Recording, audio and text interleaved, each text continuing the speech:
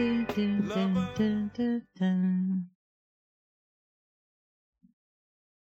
it feels so weird. What do you even say? It's this is the first time we've recorded Mess Museum in 3 years.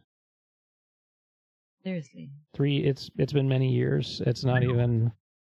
This is Will Simpson coming at you from his apartment, speaking into the orange microphone. And honestly, it's nice to see him behind the orange foam once again, because I think this project has aged really well. And like, it seemed chaotic when it began to me in an appealing way, but I think it's taken on some like form through.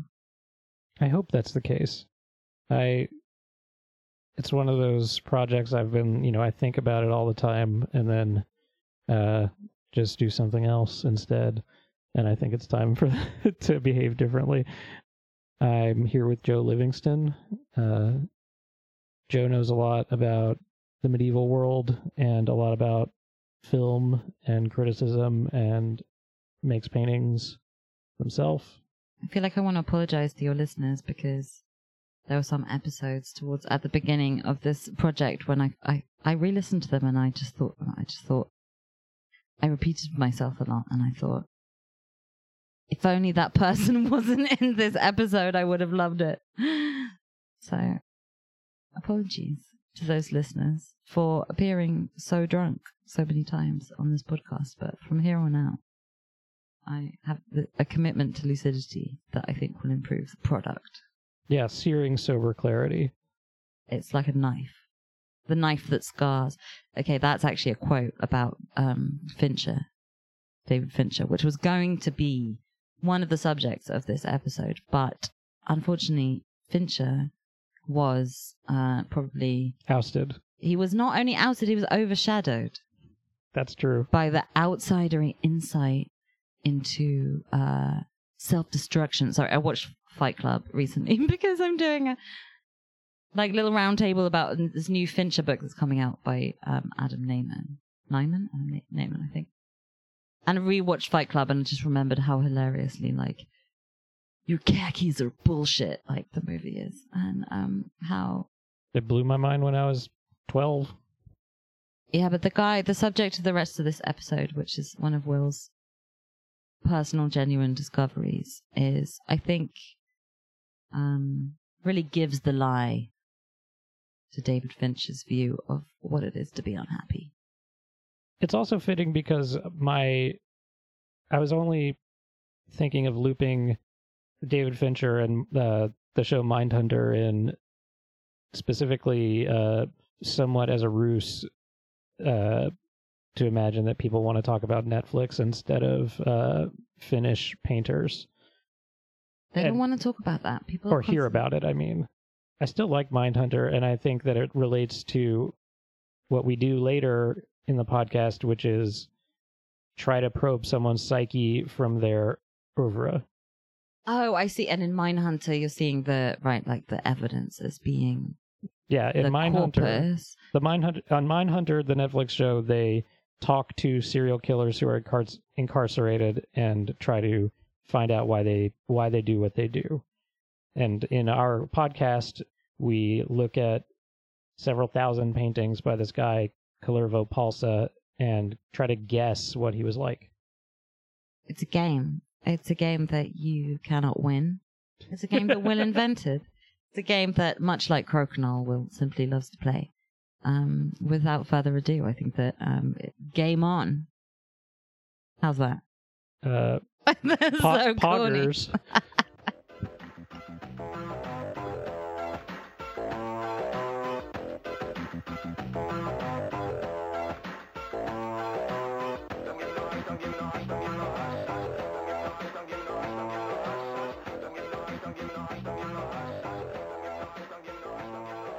We're going to be talking a lot about paintings and drawings in this episode, and I'll post a link to this artist's basically archive in this Finnish museum, and unfortunately, you can scroll, and I think you'll see what we're saying, and I think it'll become clear what's going on, but you might not be able to find the exact paintings we're talking about because many of them have no title at all or the same title, but I think you're going to have a good time, and I don't care.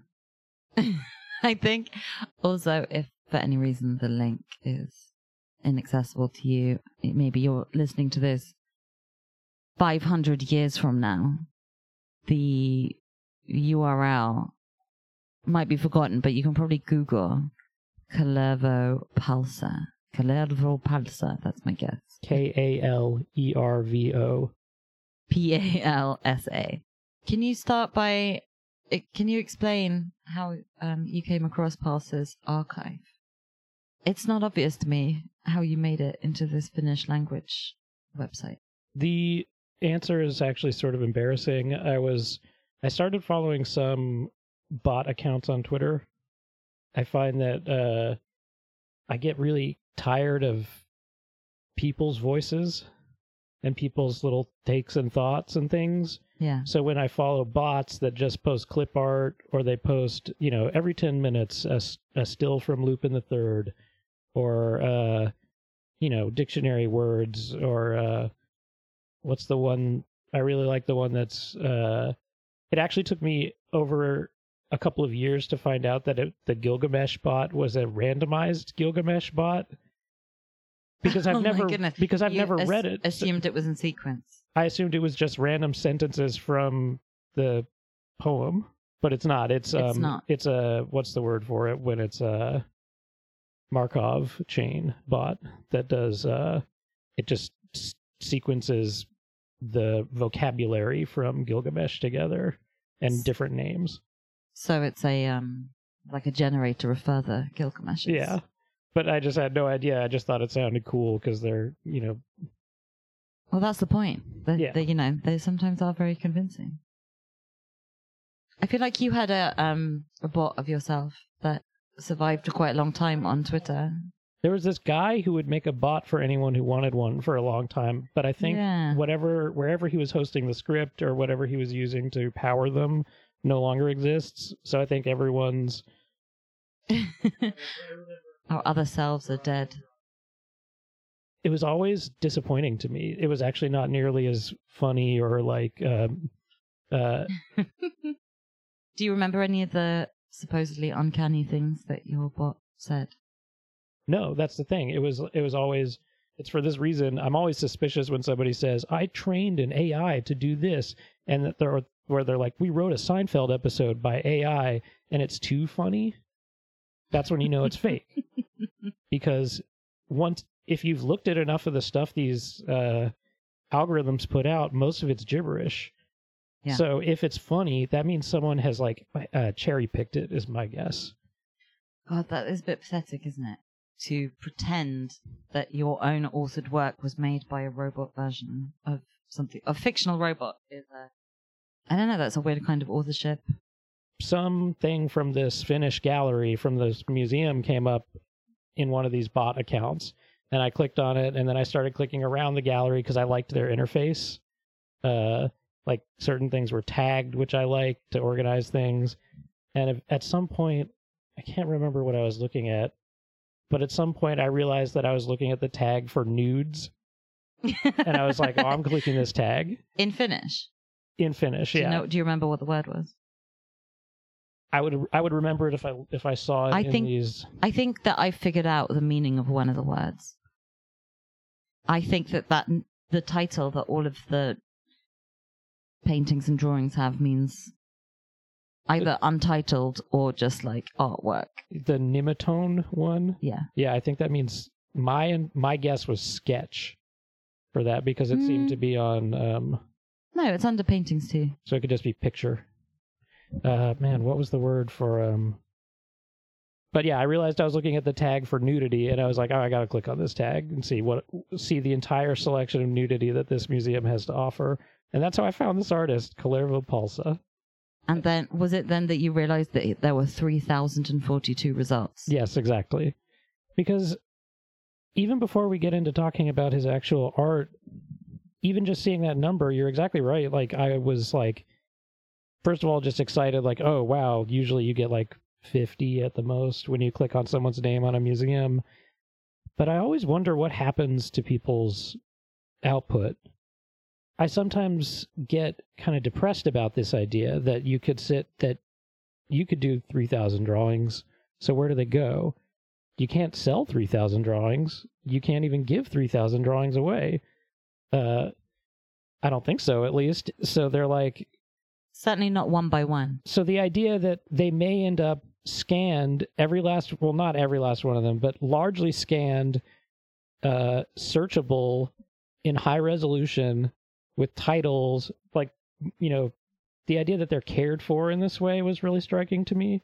Dated as well. Yeah, dated. And then combined with just the obscurity of the artist. It's someone I've never even heard of in any context. Most of the art in this archive is from the 60s and 70s.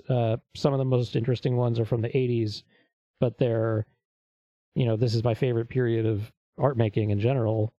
I've actually noticed sometimes that people will post art online and I'll see it and I'll be like, that's kind of a cool painting. And then when I see it's from like 2019 or something, I'm like, oh, come on. Like, like show me the good stuff. Like, I don't want to see a painting someone made last year. Do you mean because it will inevitably be derivative because of just time passing? I think it's just a shortcut for me for some reason to, that's probably close to it. I think I would need to examine that reaction. I don't think that I'll like what I learn about myself if I actually were to. I think it's... Well, I was offering you a way out that was valid. Well, I think it's sort of like say you heard the band Jet on the radio. Yeah. And you were like, God, I love this classic rock. And someone was like, this is Jet. This was from the iPod commercial in 2005 or whatever. You'd feel silly, right? You got duped. They wanted you to think they were classic rock, and you thought that. Interesting. Yeah. Okay. I'm not sure it applies to painting, but no, I see. I take your point. Okay, so part of this guy's charm is his authentic. He was authentically trapped in the past because he's. Well, I couldn't quite get the dates going, but right, as you said, there's a lot from the 70s and 80s, but there are no dates beyond the 80s. They must have stopped working, right? Right, or I have no information about this person. I don't know if he's living. So part of the reason I am bringing this up at all, I sent this link of the entire collection of however many thousand pieces to Joe because I wanted to. This kind of seemed like lab conditions to me. You have, even if it's not the entire output, you have an insane amount of work to look through by one person who you've never heard of without almost any, I don't have any associations. I can't place, I don't know anything about art in Finland. I can't place this person in any sort of knowledgeable way. So in a way, I'm more excited about it. Part of that, oh my God, I've just found one called Dire Straits, 1985, when I was about to say all the titles are in Finnish, so you can't understand them. But when it's Dire Straits, it's the same in Finnish and in English. They're just very delicate pencil outlines. They actually look a bit like a Will Simpson line drawing. But right, the fact that the titles are in Finnish adds to the sense of illegibility. Because the data is all, like formatted wrong because it's in Finnish, which is this really difficult language. So there's a challenge. We have this challenge, which is an interesting one, I think, of describing what this huge archive of over 3,000 images consists of and why it appealed to you. Because, well, I'm going to guess, perhaps insist, that this work also appealed to you because you really like some of it. And I would only say that because I really, really like a lot of it. And it makes some of the very famous artists that I associate with some of the things that this guy does seem less special. I was also immediately struck by the variety of things going on. This Kullervo Palsa has, I would say, 5 or 6 kind of running series or running styles, at least. Like, one, for example, one is landscapes that are sort of reminiscent of maybe Raoul Dufy. They are done with watercolor and pretty fast, very directly. I almost imagine when I'm looking at them that they may have been done plein air, like on the site. They have the look of that, but, who knows? That's another one of the questions I have about these. Or they have a sketchbook quality sometimes. There's just something energetic about them that doesn't seem planned, doesn't seem fussed over. And then he has a number of paintings of radiators, almost always the same radiator with different weather features happening to it or amounts of radiators on the page. He has a number of portraits of a guy hanging himself by his dick. He has a number of kind of more chaotic paintings with lots of figures, some of whom are mutilating one another or having sex. And then some are just purely abstract and will just be washes and shapes. It's almost, you could convince me, I think, that these different strands were the work of different artists. I'm fairly certain you could. Yeah, I'm looking at this one particular watercolor, this one. Yeah, they're pretty fauvist. Yeah, and it's beautiful. Like, it's very, very beautiful. And it's so beautiful that I think, like Dufy or like, Manet's sketches or something. Right. Like the kind of stuff that actually sells really well in IKEA because, like, it's so good at the line level. Or like Picasso sketches, right? I think of Dufy as like a cafe art type. You see it in the bathroom at a cafe or something. Well, I think it's because it stands up to reproduction really well. Yeah. Like this thing that I'm looking at, this painting, which is like a sunset. Not sunset, it's like a little bit... No, it is sunset. It's like is a that very... the same one? Can I see? Yeah, like a very intense, deep blue sky. Yeah, this work it's very, very attractive because it's gestural and obviously, like this quick, sketchy paint work of somebody who can really paint, right? I think. I mean, this one that's abstract is just crazy. That's beautiful.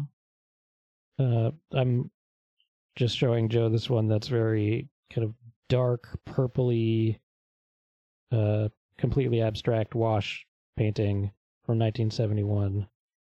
A little bigger than I would picture, 42 by 29 centimeters.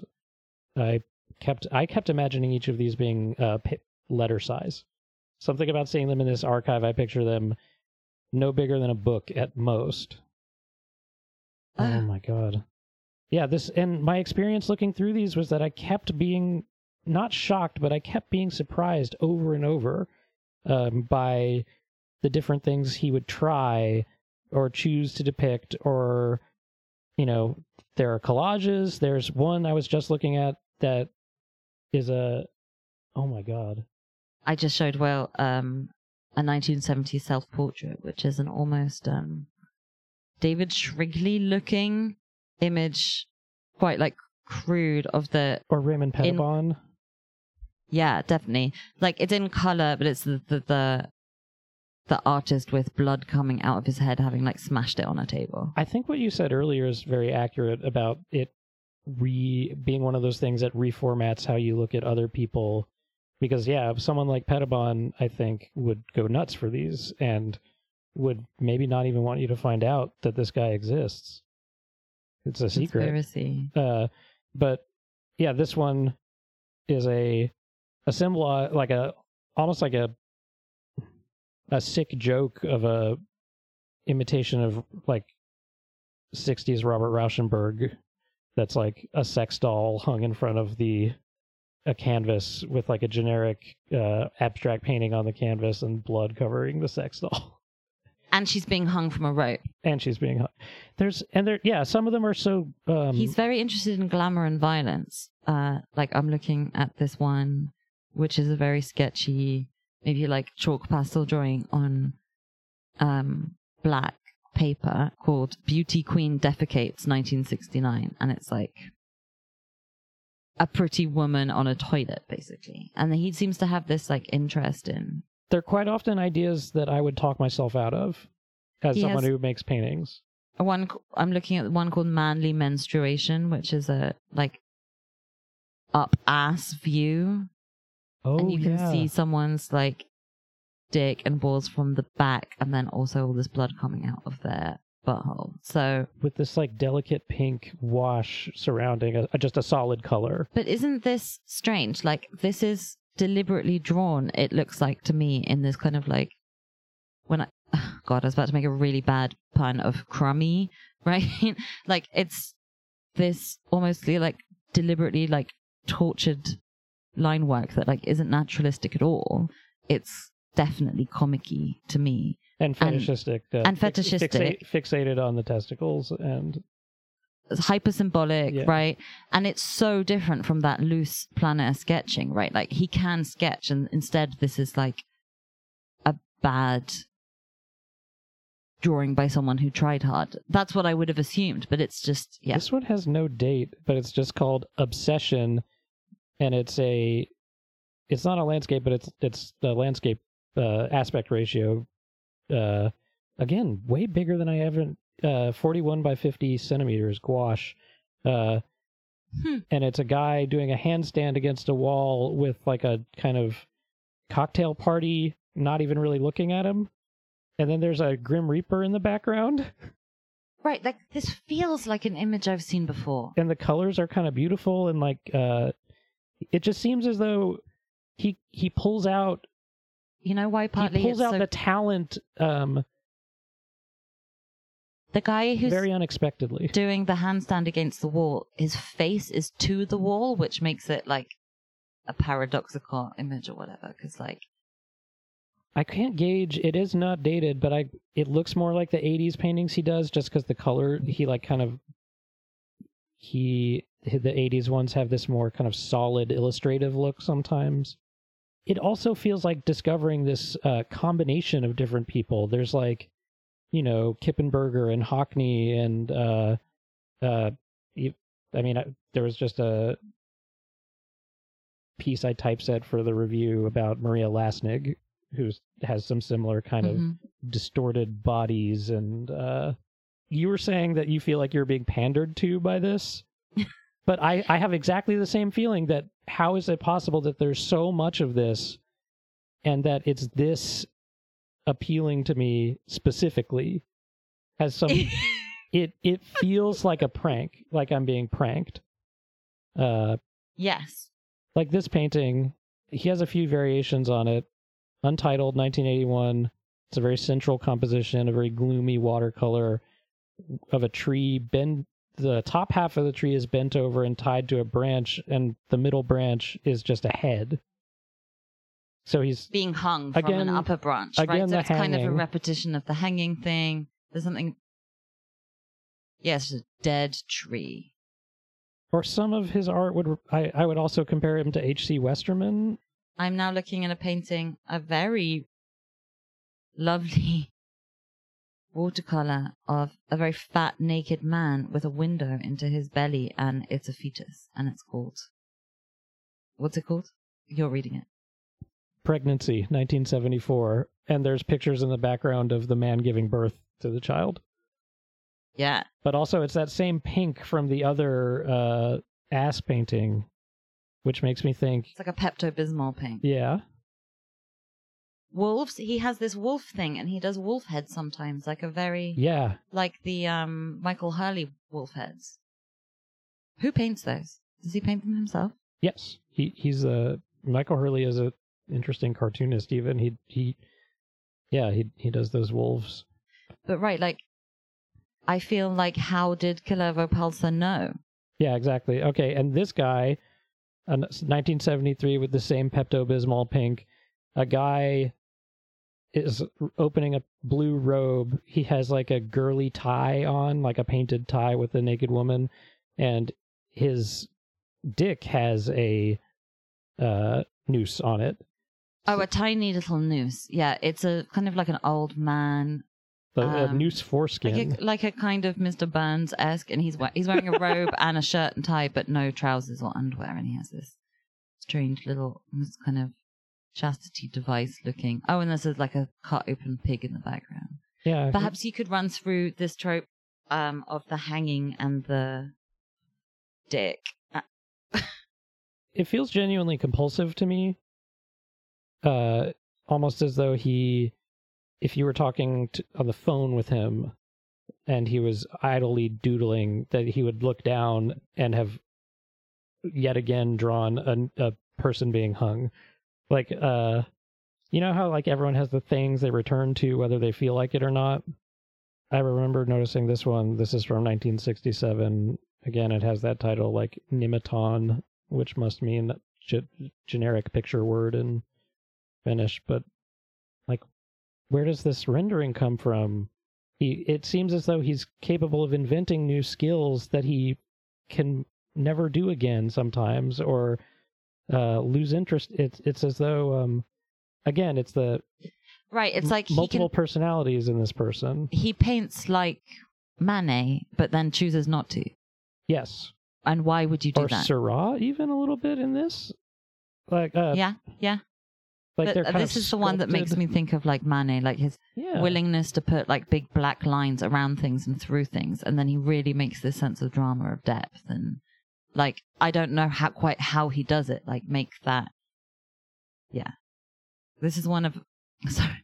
As I was talking about his like really delicate handling of space, through what seemed to be kind of like not crude but very like impulsive line work. There's another one of a guy hanging and he's carving words. He's hanging from the branch of a tree in a forest and he's carving words onto the trunk of the tree with his dick. Oh, and the title must be some type of pun because it's Kullervo. Kull. I mean, no. Okay, so you can't make out anything he's writing because it's in Finnish except the word Mussolini in brackets. Huh. Oh yeah, there's a couple of versions of this one called American Look Style that's a denim cock and balls. Oh my god! Wait, 1976. But that's American like Louise Bourgeois, like tights, but like jeans for the dick. Okay, this is incredible because it's like a sketch of a dick and balls, and they're not clothed in denim. The skin is denim. Or what's the difference? Is I think maybe his question. Well, I think because it seems maybe. Oh man, I think. See, I immediately. Doesn't this make you think of like that? Like the Red Room, Manet one, the studio. Mm-hmm. Yeah. Can you describe it for the audience? So this is a kind of crude perspective drawing of a cube-shaped room with these kind of deep blue walls, some collaged elements. Like there's a woman's face on a TV. It's from 1972. Looks like there's like a kind of religious pamphlet on there somewhere. But there's also just a guy sucking a huge penis on one of the panels of the wall. Is that there's a skeleton, a grape tomato, maybe a tiger, some kids with their arms around each other's shoulders. 42, again, these are all like about half a meter in both directions. Press cutting, watercolor. And somebody owns this. Suomen Valtio. So maybe he is well known in part of the reason I chose him as a topic for this was because I wanted to try to guess things about him. As a parlor game, I guess, or even a Inkblot psychological, Sorry, I just found this very Magretian one. Where it's a visual pun where there are two windows and one of them's turning into a painting on an easel. Right, and then there's a kind of shadowy, possibly dead person in the corner. It's like a haunted Magritte painting. Yeah. Yeah, the kind of capacity these have for Look how beautiful this is. Yeah, the green. I mean, well, that's basically Joe is showing me a landscape that's a very kind of wintry landscape with some power lines and a sky with these very nicely like stained wash sky. And there's this. The artist has gone in with just kind of yellow wash, and it just perfectly blends into green. So I was just thinking, oh, that's a nice green, and then I realized, oh, it's just like the piss yellow that you get in your cheap watercolor set. Which I always have. The yellow is like the hardest color to mix and work with because it reaches its saturation point very fast. Like there's no dark yellow. Like there's light yellow, which always looks like lemony or pea, and then there's dark yellow, which is full yellow. After that, it's all muddy and gray. Yeah, it's difficult to keep clean. It's very, I don't know, it's like a very victim color. Yellows and greens drive me crazy when I'm painting. I'm coming out right now and admitting this. Would you be interested in describing the relationship between this image and the Kim Kardashian one? Oh, I haven't thought of that. Okay, so you know that picture of Kim Kardashian with the break the internet thing where she is parodying kind of like an old offensive image of a woman holding a champagne bottle and is going over her head in an arc into a glass resting on her butt. And this is kind of that, except it's a sketch of a man and the bottle he's holding at his crotch and it's going into a glass held in his mouth. So it looks like he's pissing. Or is it a funnel? Oh, or a funnel. Yeah, no, you're absolutely right. It's because here's another version on the same theme. That guy's happy about it. You're right. It is a funnel. Yeah, he's just glugging, and then there's another faint painting. Oh my God! Wait, what is going on here? There's this. I found a clue. This is in the background of that one I just showed you. It's like a faint sketch with like a face with like a hand/tit bottle on the bottom. It looks a bit. The drawing looks a bit like the crone from the Optical Illusion, where, like, you know, the pretty girl turns into the crone. Oh, right. What a nerd! This is just. He also just has a number of pretty straightforward self-portraits throughout his career. And he's blonde and has glasses. He looks a bit like, I don't know, Wes Anderson. Oh, to me, he looks like a. He looks like a lesbian woman. Oh, I was thinking he looked like kind of like he'd be the nerdy guy in a punk band. Oh, right, the thing of playing music in a really sweaty dress shirt. Yeah, got it. I found a clue. What's the clue? It's a painting titled Beckett, and it seems to have. It's a kind of nice, intense, abstract one, with a kind of skull implied in like negative shape. But if he's talking about like Beckett, the playwright, then that to me seems like quite a big clue. Because if he's like, I also see a noose in that one, though. The black shape between the figure and the skull. Oh yeah. Oh, I didn't see the figure. Yeah, there's a figure kind of reclining. But I think, you know, and there are newspaper clippings underneath the paint. I don't know. I just think that if he's like engaging with abstraction, this like kind of dreamlike scenes in this loose washy style, and then calling it Beckett, to me that seems that I don't know, it's like kind of a. So he's been to school or something. Oh, not necessarily. Like Beckett's kind of accessible in a way, but like I think a guy who's like has like a respect for like rigor and difficulty. That's what I think of as someone who cites like Beckett in their like, I don't know, in this kind of way. We've got a painting called Maria's Revelation from 1971.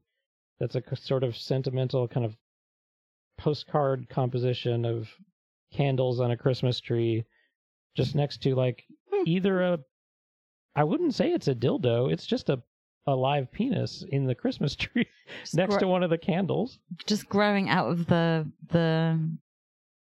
foliage. Yeah. So I guess what I meant earlier when I said he'll often make a painting that's a very urgent idea like that. Okay, like what if you were lighting the Christmas tree and one of them was a dick? Like so, but that's exactly the type of idea that I would just be like, I'm not doing like that's an intrusive thought is what that is, you know? Interesting. I mean, I think there's something about Nordic, if we're going to call it Nordic, I don't know. People from the very north of Europe tend to not be very embarrassed about anything. I think it's like a great virtue because like if you're kind of unembarrassable and earnest, then you don't have, you kind of like necessarily don't have that like second guessing thing you're describing. That's true. And that's also just my own shortcoming as an artist, I'm sure. But I mean, it falls short of a hallucination or a joke. I would say, yeah, intrusive thought is the closest thing I can describe it or, you know, the nastiness of it is part of the, you know, the repressed breaking through into your sense world or something. Right, and not having the like self-censorship. And you're describing a kind of self-censorship that he doesn't have. So he has like Tourette's of your unconscious. This painting is from 1979. It's called Shit Man, homage to Archimboldo, coprophagic composition. And it's like a inside view of a closet maybe with just a pile of shit inside the closet, but reaching down. No, that's like a wooden outdoor toilet. Oh, it's an outhouse. Okay. Yeah. Oh, yeah, it's a seat. Archimboldo, as in the guy with the vegetable faces. Yes, but exactly. Instead it's a shit face. But I mean, and then even that, like, there's this blankness to these. I just described an outhouse as a closet. Like, to me, I immediately went to this other mental place. Right, you couldn't accept what he was trying to show you. The shit house, yeah. The shit house. Like, you don't accept the shit house of your own. Also, it has a little thing mind. that says not on display. Like, they don't have it at the. Hilarious. You can't go see this at the museum. The docents won't describe it to you. Oh my goodness. Okay, keywords: watercolor, hole, secretions, outhouse, poo, boarded ceiling, wood floor, board building, half body picture, cavity, bowel movement, watercolor. So that was also what attracted me to this archive was the fact that they do this. That you can just be like, I'm clicking bowel movement. Right. Show me. Computer. It's very visible metadata, which is nice and inviting. I'm looking at a painting of what looks like a pine wood in winter, where the trees are black, again, against a kind of a snowy background. And it's very gestural and it's very emotional. There's something very like honest and, well, it's also like calligraphically beautiful. Like his brush work with these like washes is like it has this expressiveness that I think another artist would like rest on and be like, okay, well, I can make beautiful gestures like this. Why not continue to express the basic feeling that they had when looking at this image, because like that comes across. But he's like, no, I want to make shit man. Right. Or I feel like you could ask him and he'd say, I forgot to put the nooses in that one. Don't look at that. So there's the thing you're drawing, and then there's the way you're drawing it. Yeah. So the way he's drawing all of these things is always just like bracing and fun and worth looking at. I don't know what else to say. It's just good to me. The fact that what he's drawing is also just insane is just like they're tugging at each other. You know, it's like when you hear a song that has a beautiful melody, but the lyrics are also something speaking to you on some level, like they're merging or maybe fighting each other or. No, absolutely. And like the artist is where those things come together usually, right? Like, and that's how we think art historically, like Cézanne or whatever. And, you know, the whole thing about like Cubism and there's the place, and people go and like make these pilgrimages to all these like places in France and stuff. And then they have this like, and it's the same with Impressionism, I think, this like fetishistic relationship to the landscapes and the places and the people. But then the whole point of the paintings was to be like, all of that is fake. Like the appearance of things, the way that you see it through your eyes is like immorally misleading. Like that's kind of what, I don't know, that's how I feel about Cubism. And then it's just like its own prettiness has this like function of implicit betrayal or something. That makes sense to me. Especially about just explaining your senses to you, showing you what if they worked in a slightly different way. That's kind of a simplistic explanation. No, I think that's true. But what if you could see multiple angles of the same chair? You know, right. But it's also like, what if you hadn't been brainwashed by like who was it? Brunelleschi, the guy who like invented, Alberti. Right. Like those guys came up with like an optical illusion that everything was based on from that on. It seems to me like this guy is saying about like beautiful painting what like those guys were saying about like that what we think of as like representational dimensionality, in that he's saying like the beauty in my work is worthless and like I'm going to keep ruining it, and I never get bored of creating beauty and destroying it and like mocking it. I mean, even the paintings themselves have this quality of kind of being playthings of a stage to make your action figures fight and fuck, you know. And then I was thinking about how so much of painting in the 20th century is about proving that you only need one, the way of drawing it or what you're drawing, and that's what makes it special, right? As well. So he's saying, well, you could have both or neither, or you could recognize the thing, you could think you recognize it, but you don't. But then the style is also, you know, of interest. Or so I see his paintings as operating on this level in a certain way of, okay, self-portrait psycho style, self-portrait cartoon style, self-portrait nice style. They kind of have these emotional registers that are almost plucked from a hat and are also really convincing. They don't seem like a quotation or a joke or even that cynical. My reading of it is more cynical than the paintings themselves. My theory is that he was a teacher. They're very demonstrative, you're right. And that he, at some stage in his life, had a professional obligation to master multiple styles. Or a pedagogical interest in doing so. Or, a greeting card illustrator or something. That was what Crumb did at some point. Something where you became comfortable with crapping things out. There is something compulsively repetitive about his work, as you say, which, like, to me makes me think of a high-volume professional. Did he grow up rich?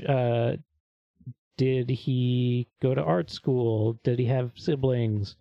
Did he have a job at any point? Why don't we start with what we can deduce, because that might be helpful. So, as you say, his paintings, I seem to run from the mid-60s to the mid-80s.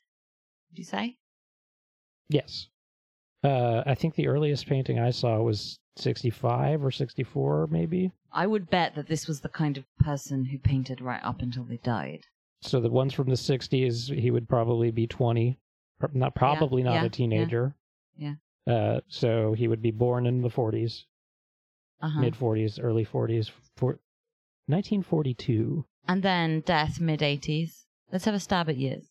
I'm going to guess 1945. You guess 1942.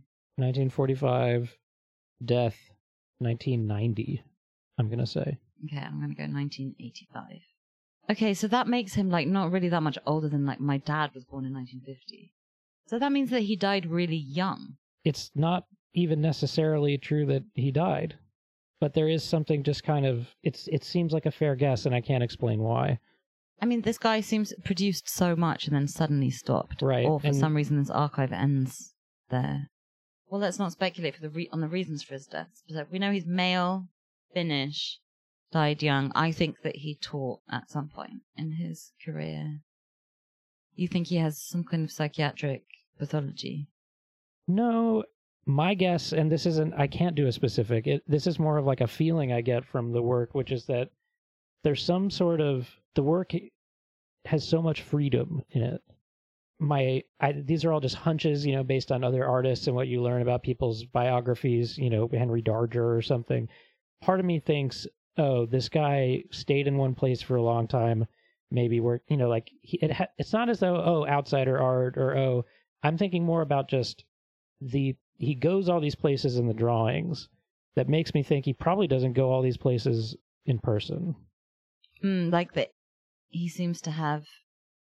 Or, like another version of this, H.C. Westerman was a veteran and had lots of paintings of, the story goes that he saw a lot of his shipmates eaten by sharks, and he has all of these paintings of sharks circling a ship, just that's a motif.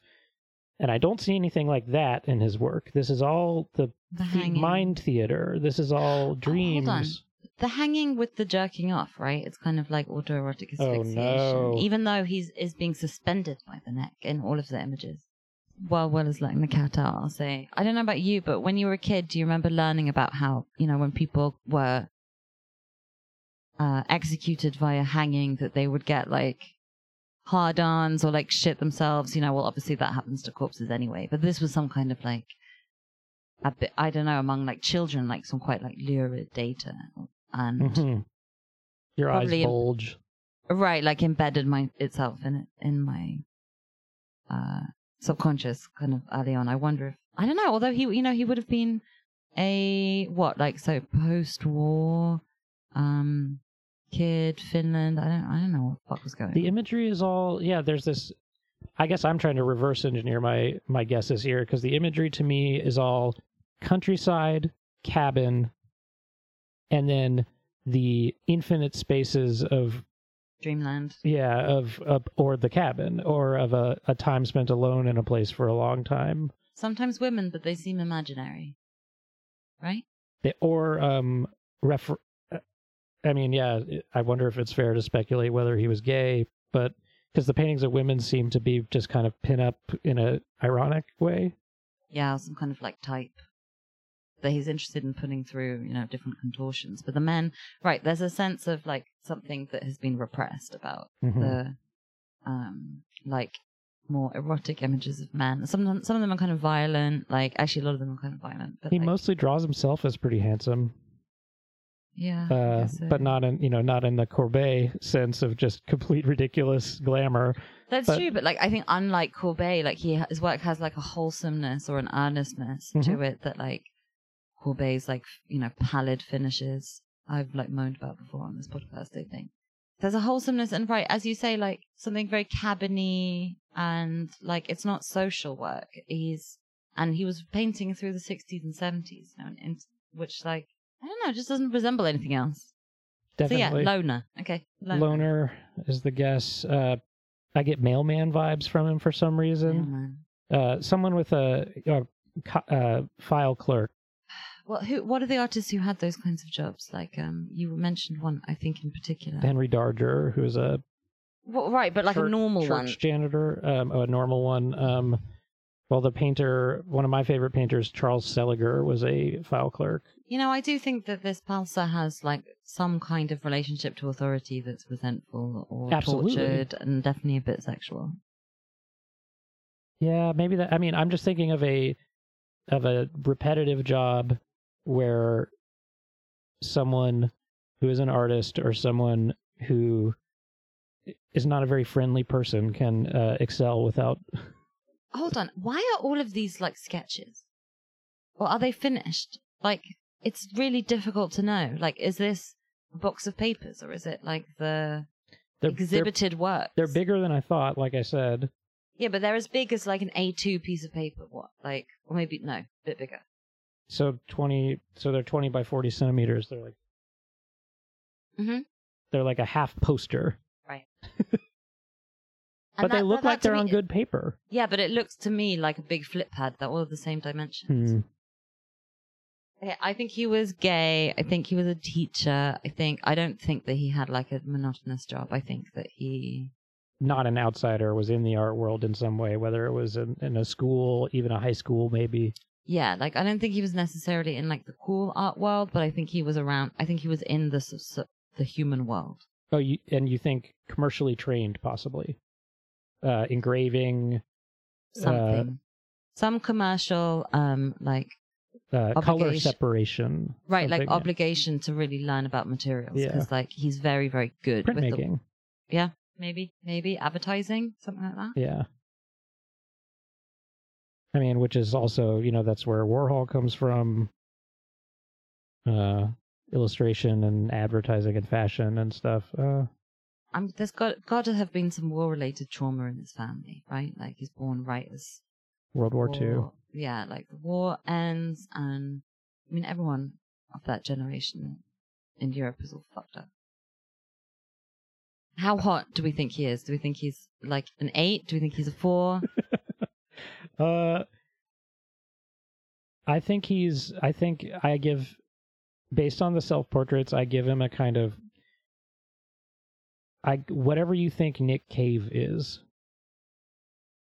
I think he's, or Joe Strummer. I think he just is one of those guys. I think he just is like kind of rugged looking. A little pickled, maybe. Yeah. Like sinewy. Okay. No, how about Richard Hell? That's who I'm picturing. Right. I think a little more wholesome. I think he looks wholesome in the self-portraits. Like, I think he looks a bit like Matt Damon. Like a skinny Matt Damon. That could be that's so funny to imagine Matt Damon having all of this inside him. It's all inside. Nothing seems polished or outside. Like, it all feels private. I was thinking when I went to the bathroom about how I was thinking about the freedom in his work, and how I wonder if this freedom is also freedom from a career, because he never chose his one thing. He never chose one style. He didn't seem to market himself in a way that other artists do in this megalomaniacal branding. He doesn't. And very much at that time, right? Like the 60s and 70s, like big dick men selling their paintings for a lot of money. He can't even be the outsider guy because he's too good. So there's like all of these, everything cancels out in this way that I think is very beautiful in his art. It has a quality of sort of Martin Kippenberger with almost less irony. Oh, I definitely see that. Yeah. Like this combination. It's a very specific tone that combines like almost like a tender relationship with the materials, and but like a quite not cynical, like it's not quite ironic, but it's like it doesn't have that feeling where Kippenberger is asking you if he can get away with something sometimes. Right. I feel like I've just stumbled. I've just like caught him. Yeah.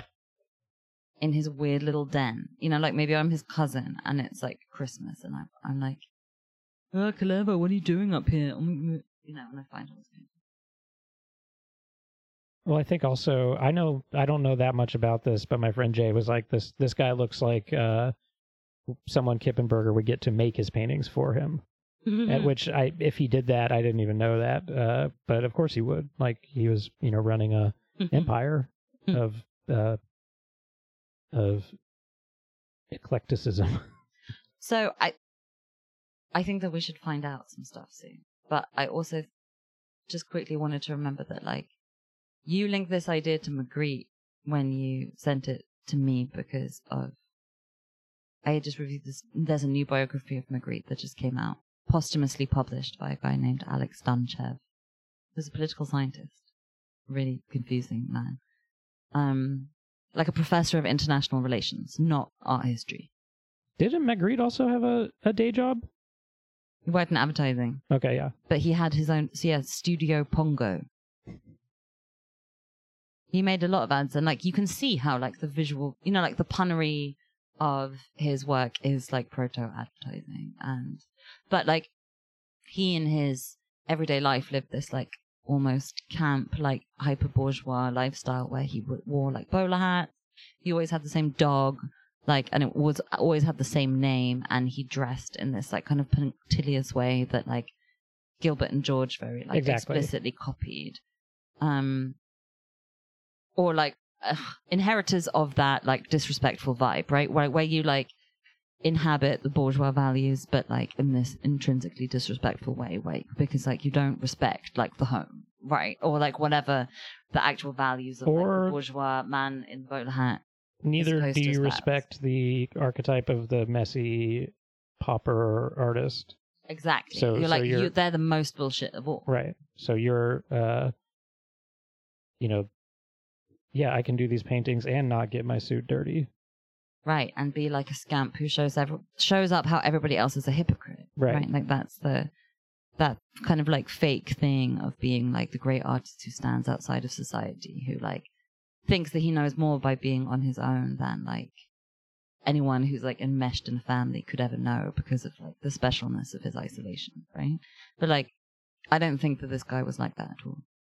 No, there's There's a really different like ethos.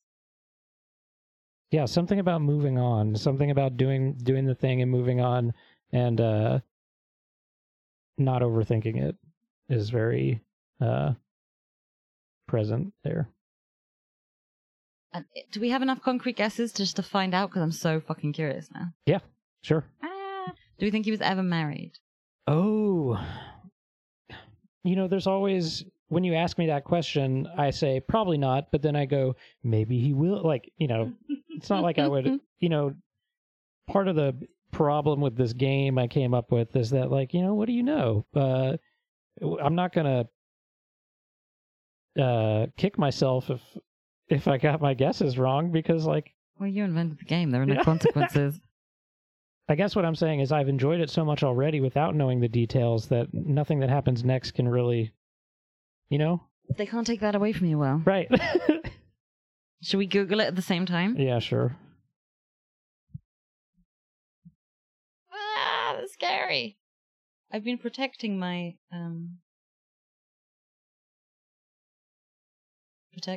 precious mind. Oh, I'm looking at this, like a blog spot with a picture of him next to a painting that's like a Sphinx nun painting. He's frowning. It's not Matt Damon, but it is like a fleshier white guy than I was picturing. Whoa. Whoa. That's very murdery. He looks like a murderer. Or a political fugitive or so, like there's a... He looks a bit like Walter Benjamin, yeah. He has a kind of wide, square face. He looks cool as hell. Wow. Kalervo Palsa was a Finnish post-war and contemporary painter who was born in 1947. Younger. He Oh my God. did not gain significant attention in his lifetime, but has experienced a more recent revival since publication of critical works, including a biography and 2 major retrospectives. Will, you were absolutely correct about one thing. Palsa was a native of, don't know how you say it, Kittilä in Lapland. While he lived there, his residence was a tiny studio cabin, closer to a shack than a house.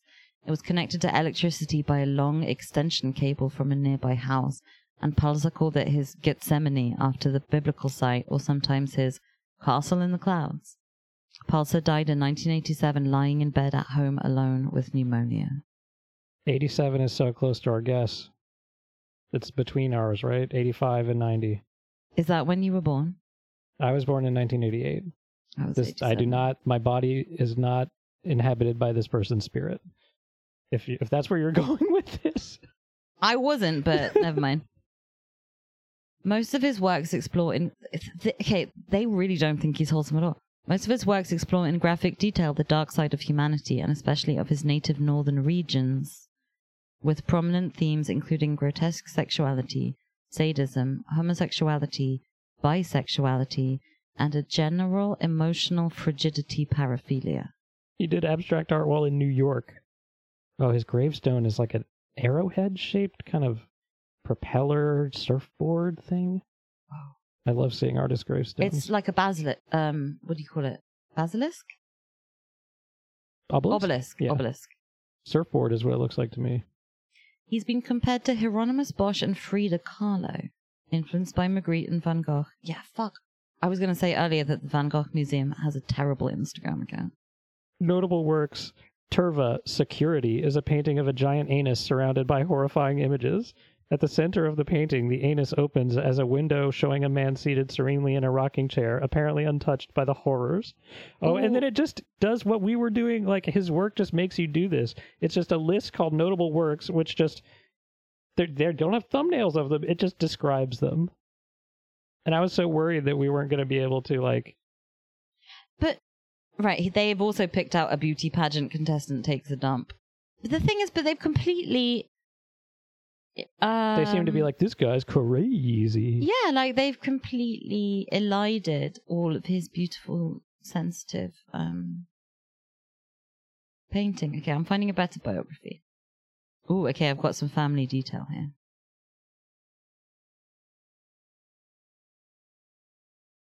His cabin was called Porvoo Cabin. And, You're looking at a non-wiki source now? I'm looking at the Palsamuseum.fi's bio. Okay, so his mother was called Hilja, I think, was from the same area, and she worked as a maid in the village. She had 3 illegitimate children before she met Palsa's father, who was a forest worker. And yeah, they were poor. The German troops during the war, this is the trauma that I was talking about, burned down most of the houses where he lived in the village. And only the church and a few small cabins survived. So the family moved in 1946 to one of those remaining cabins, and that's the cabin that he stayed in his whole life, basically. And Kullervo was the last child of 6. He had those like half brothers that were way older than him, and it sounds like his mother Hilja, I don't know, roped him into her illegal schemes during the 60s, selling illegal alcohol and bootlegging. This bio says the lumberjacks used to come to the house drinking and playing cards until late hours. Which lumberjacks? Apparently the neighborhood was infamous for its rough lifestyle. His father died in 1963, and although he was close with his mother, it seems that he had problems. He didn't enjoy going to school. He had trouble adapting to rules, but he was the first in his family to graduate from high school.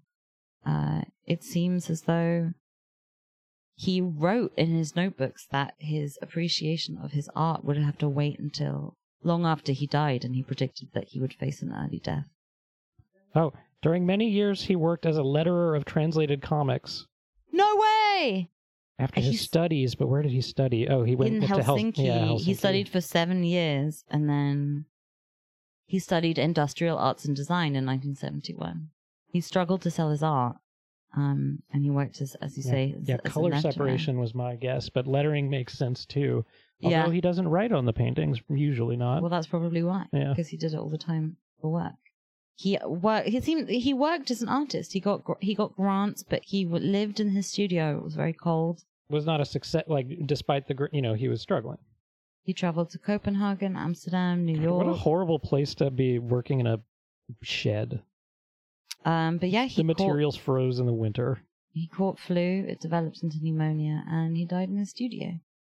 He had friends though. This dear friend of his, Miley Pitkänen, rounded up his stuff and donated it to Museum of Modern Art in the late 90s. So that's a long time after he died. So I guess she's has the credit for reviving his reputation. I mean, I'm not surprised necessarily by how right you got it, Will, but I didn't think that all of that dark emotion in the painting was going to have such a direct correlation to real life because they're so funny. This isn't one I caught, but it's a picture of a pilot walking down the gangway in a plane, and he's the Grim Reaper holding in a scythe, but he's also wearing a pilot's hat, and there are these cute women passengers laughing and smiling and smoking cigarettes on the plane.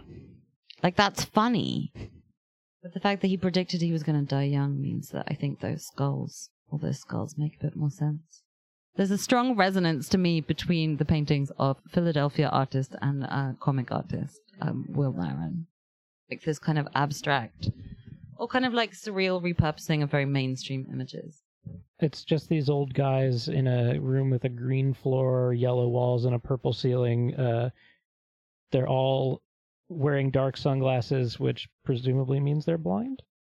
I just thought they were I thought they were FBI agents. Oh, it's a string quartet, and they're playing, but they all look like, they just look like drill to me.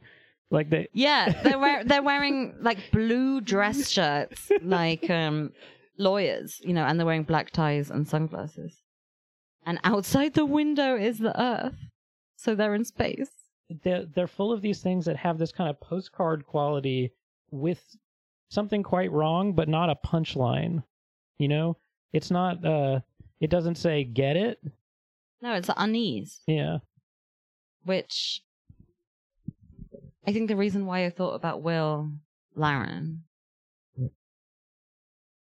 and also like your sense of humor, I think, and your like interest in images and humor and how it works, right? Like to have the equipment of a joke but no punchline is to like what, like turn your attention on like the machinery of the joke and break it apart to see what its like constituent elements are. But somebody whose life what seems to have like consisted of like a lot of struggle in a genuine way, right? Like he's not actually dramatizing anything. He's downplaying his life circumstances in the work. It's interesting because like he gets to this place with the humor and the meaning that like feels to me very like millennial in a stupid way. Like it kind of reminds me of like some Vice comics, like that thing of, you know, like being like I'm entertaining you but I'm like difficult, Right. Yeah, the Adult Swim style is there. even drill, right? Yeah. Like yeah, it's But- you know, it's all very like that surrealism, right? Like making surrealism out of familiar material. But again, 1960, 1970, it's so wild. and he was really suffering. Like he's not a coddled like you know, child of the end of and history. struggled to find an audience for it, which is, you know, you can't have comedy unless there's someone to laugh at it. You know, so Right, he's like the authentic pathology that a certain type of humor nowadays is like aping. mhm. But he's the authentic version. I mean, it's also worth noting that, like, so the way you described it, I think, sounds even more clinical than it is, where you break a joke into constituent parts, because I think of it as in the process, like melting the parts. Like so there's no hope of ever putting it back together. It's not as though, so, you know, there are a lot of forensic. there are a lot of artists who do this, who say, okay, I've chosen this style, and I will do these pictures in this style, like a John Curran, who's like, what if I use this type of rendering to do this type of idea? And it's like XYZ used this to make this, and it means this. And I don't think his work has that.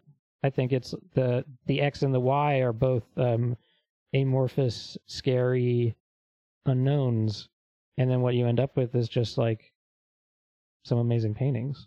You know, when people on Twitter joke about like extreme suffering, or like invoking like hell, or like extreme conventional notions of like punishment and morality. Uh-huh. It's like that, but he's serious. Just like Henry Darger, right? Like his authentic hallucinatory vision, right? Like looks a lot like certain types of postmodern engagements with like doll forms and scary stuff, right? Like the you know, like those brothers, the ones who did the Goya like annotations. Chapman. Yes. They destroyed the Goyas, or they messed with them, which was considered very edgy, because they bought Goyas and then altered them. I think that is kind of edgy, honestly. Mm-hmm. Like the ultimate images that they produce, not so much in like those works actually, but like, I don't know, they have some like creepy, illustratey, you know, like little girly shit, like, but there's like a kind of coincidental meeting of the vibe of like Henry Darger and then like,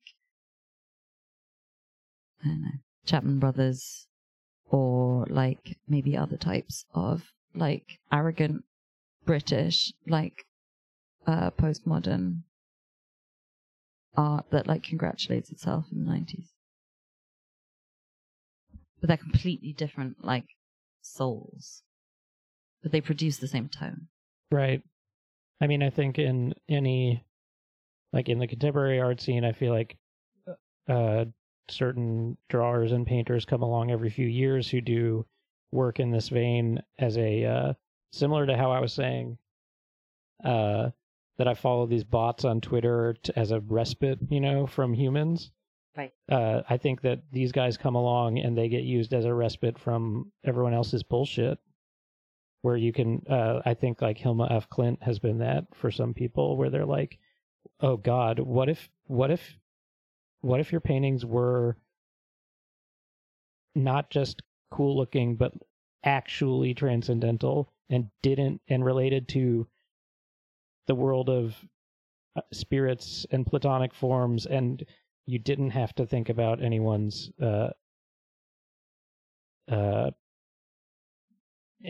parents or anyone's personal brands, basically." But this is the whole. I think it's just like It's about an escape. seeing It's an through the exit. myth, right? But it's about seeing through the whole like constructed myth of modernity and modernism, right? That like the modern person has some like special access to a humanism or like a sense of the individual, which like I think culminates in that like like kind of wanky celebrity of like coming back to abstract expressionism, right? And like the super celebrated male genius that like, right, someone like a Hilma af Klint or like other people being reclaimed like Leonora Carrington, right? And Mhm. there's like a lot of novelists who go along with this, like showing that there are these women who have like this, frequently women or other outsiders, unacknowledged people, like just as advanced of a sense of like insight into the world. Is just that they took certain things seriously that were like a joke to everybody else. And that like to take somebody else's seriousness seriously is like very contrary, I think, to the way that we were like brought up to think about what art is. I think it's also questioning authorship in a way, or what the public's understanding of authorship is, because it's like if a recording artist were to make their first album and people hear it and they're like, "This is pretty good," and then they make their second one and it's just like absolutely it's completely unrelated, like not even if there was no album between Velvet Underground and Nico and Metal Machine Music, that was the next one. Then what? Then I think people would give up. I think they would say, "I don't get it." I think they wouldn't. There would be nothing to latch onto. There would be no thread that. Right, the refusal to do the same thing over and over again. Although, actually, I think Judy Chicago is a good example of somebody who went through different phases. I mean, deeply problematic in many ways. We can talk about that in a separate podcast, perhaps. But she went through these very deliberate phases in which she was quite on purpose rebelling against whatever she was doing before. So she went from making these like beautiful lacquered car hoods because she trained in spray painting, like a Finnish fetish vibe. And then because she was like, that's bullshit, she then turned to like textiles and like handmade materials, which are the opposite of the monumental glossiness, right? That like they're really difficult to look at. Like she would get other people to make them as well, like no glory. And then she made all this, and kind of performance stuff too, right? Like or like posing in photographs in a kind of cheeky way. Or are those just jokes, actual jokes? No, she did an Art Forum big page. She right. A page ad where she announced she was renaming herself Judy Chicago, and she did one where she's like a boxer, like That's a boxer in a ring, yeah. And she's like, there's a Linda Binglis one too, where people would just take these pages out and do it. It's like doing I can't think of a modern equivalent to this gesture because it's free to just post shit. Oh, I don't know. It'd be like taking a sponsored post. That's the opposite of a sponsored post. You're sponsoring yourself and on someone else's magazine. Oh no, that's what I mean though. That on Instagram, people they deprioritize certain people in the algorithm to encourage them to buy sponsored posts. Especially people who if you say things like link in bio very often, this will happen to you. So Judy Chicago said in the when she did this announcement that it was a parody Right. of the like self-important announcements that like the men around her were constantly making. So that was just like a nickname. Like people called her, this guy called her Chicago because of her accent. And because she was like kind of brash, right? And she was like, I don't know. I think that's really funny, honestly. And then a lot of her other work is really, really, really funny. Like from the like, what do you call it? Like installation stuff. Like she made this thing called Woman House where there's all this like slapstick comedy going on inside. And there are these amazing videos of it. And then she went to like the most po-faced, you know, like Mother Earth fertility symbols shit and other stuff. And it's like, I don't know. But the thing is, I think of that as like a weakness in her, and I think of it as a strength in Kullervo Palsa, because I guess he's free from the stigma of having sought attention. Yeah, exactly. Which is, I guess, a misogynist trope, I guess. Like, why do we think... No, I think that I think of it more as, rather than gendered, I think of it as an insider-outsider trait. Yeah, but women don't get to choose to be outsiders. I see what you're saying, yeah. And so the fetishization of the outsider, right, is exactly, I think, what, like, Hilma af Klint is a curative to. Because it's like, you can appear normal, but actually be a bigger freak than the guy who's like, I don't know, naked and hopping from foot to foot. I don't know, that seems like a big change to me. Huh. Yeah, but strangely, dying of pneumonia, right? It does have a like dying of consumption kind of like odd kind of like art historical tradition. Not tradition. But like people, I don't know, like people made some comparisons to like Van Gogh and the biography thing that we were just reading, right? Like that. And there is actually in some of his more painterly, right, like thicker landscapey stuff, there totally is a vibe of that. Oh, Van Gogh. Yeah. Oh, yeah. And Van Gogh is, like, I think... being real crazy makes you wonderful at rendering light and space. Van Gogh was shown to me in school by one of my favorite drawing teachers as being an example of someone who uses every type of mark in one drawing. He's using dots, he's using dashes, he's using lines, thick lines, thin lines. He like pulls out every single type of little daub you can do in one picture. And I think it's less often done in one image for him. He scatters it, the different techniques and the different emotional registers across this kind of... Van Gogh gives the impression of someone working with like a limited supply of materials, and this guy has the impression that he has a large but not like super high quality perhaps. Are those colors nice? Yeah, the gouache ones I like a lot when he's working with the opaque watercolors. They're just crazy the way they layer and like super you can't plan it. I mean, you can't plan the water. Like, it's almost as though with watercolors, your impulse, because it's so unpredictable, is to plan. You say, okay, lighter colors first, and then you end. But with gouache, I find it's even more unpredictable because you have the illusion that it's like an acrylic paint, but it still isn't. Yeah, I mean, he has like a flair that comes from like being weirdly confident, maybe. Yeah, noodling, improvising. Yeah. I don't know what note to end on, but maybe we should do a brief introduction. Oh, yeah. Just saying it's been a while since we did one.